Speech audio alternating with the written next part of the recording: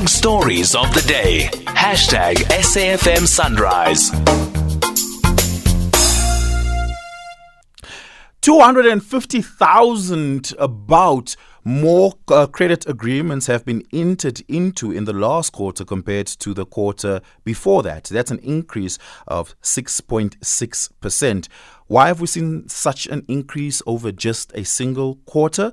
Well, a lot of that may have to do with inflation, and perhaps families are feeling the pinch, despite the high interest rates, are still resorting to credit. This is the data coming out of the National Credit Regulator report on consumer credit market. Joining me for this conversation this morning is Bongani, Gwexe, the Supervisor at Statistics and Research Department of the National Credit Regulator. Bongani, good morning. Thank you so much for your time. I really do appreciate it. Do we have an idea about what spikes these sort of quarter-on-quarter credit numbers?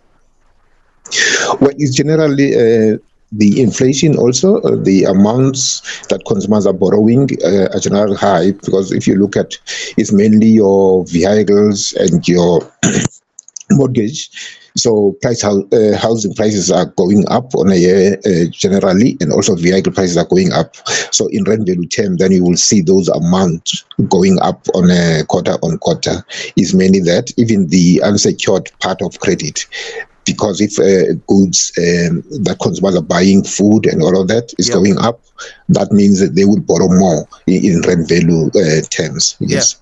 I went through your report and I struggled to find any sort of data on default, on credit defaults. Does the report collect any of that data? Yes, we do. We do. If you look at, we call it age analysis.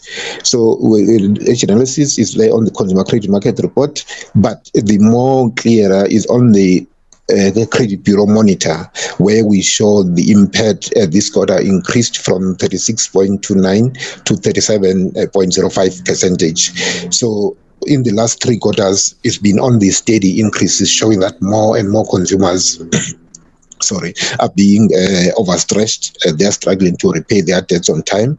The impaired, according to the NCA, are classified as those who have missed 3 or more installments. Yeah. So those are the ones to say yes. Is there a pattern, or is it evenly split between secured credit and unsecured credit? It's generally evenly split. It's evenly split. So if you look, generally your mortgages, consumers, what we have noticed over the years, they pay their houses first, second they pay their vehicle, and then everything else follow.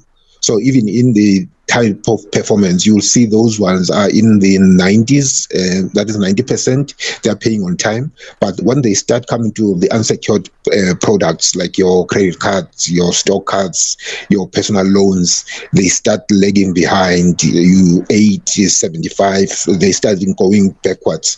They prioritize mainly their assets, which is your house and your vehicle, and then everything else follow. But even like that, we tell consumers all the time, you must stick to the agreement you have with the credit providers. If you can't, get in touch with the credit provider so that maybe they can make an arrangement. You can sit down and talk to them and see how they can help you. Don't ignore them, because you are damaging your own record. In future, when you need to buy something else, you will struggle. Yeah. And has there been an increase in debtors going into debt counseling? Yes, we saw also there a slight increase of consumers, in particular on the inquiries. When people start inquire about debt counseling, it's normally a sign that they are overstressed. But what we notice, sometimes some consumers don't want to give up some things. For example, someone has got 3 cars, but they want to go to debt counseling. Debt counselor will say, no, do you mind to get rid of the other 2? You only need 1 car.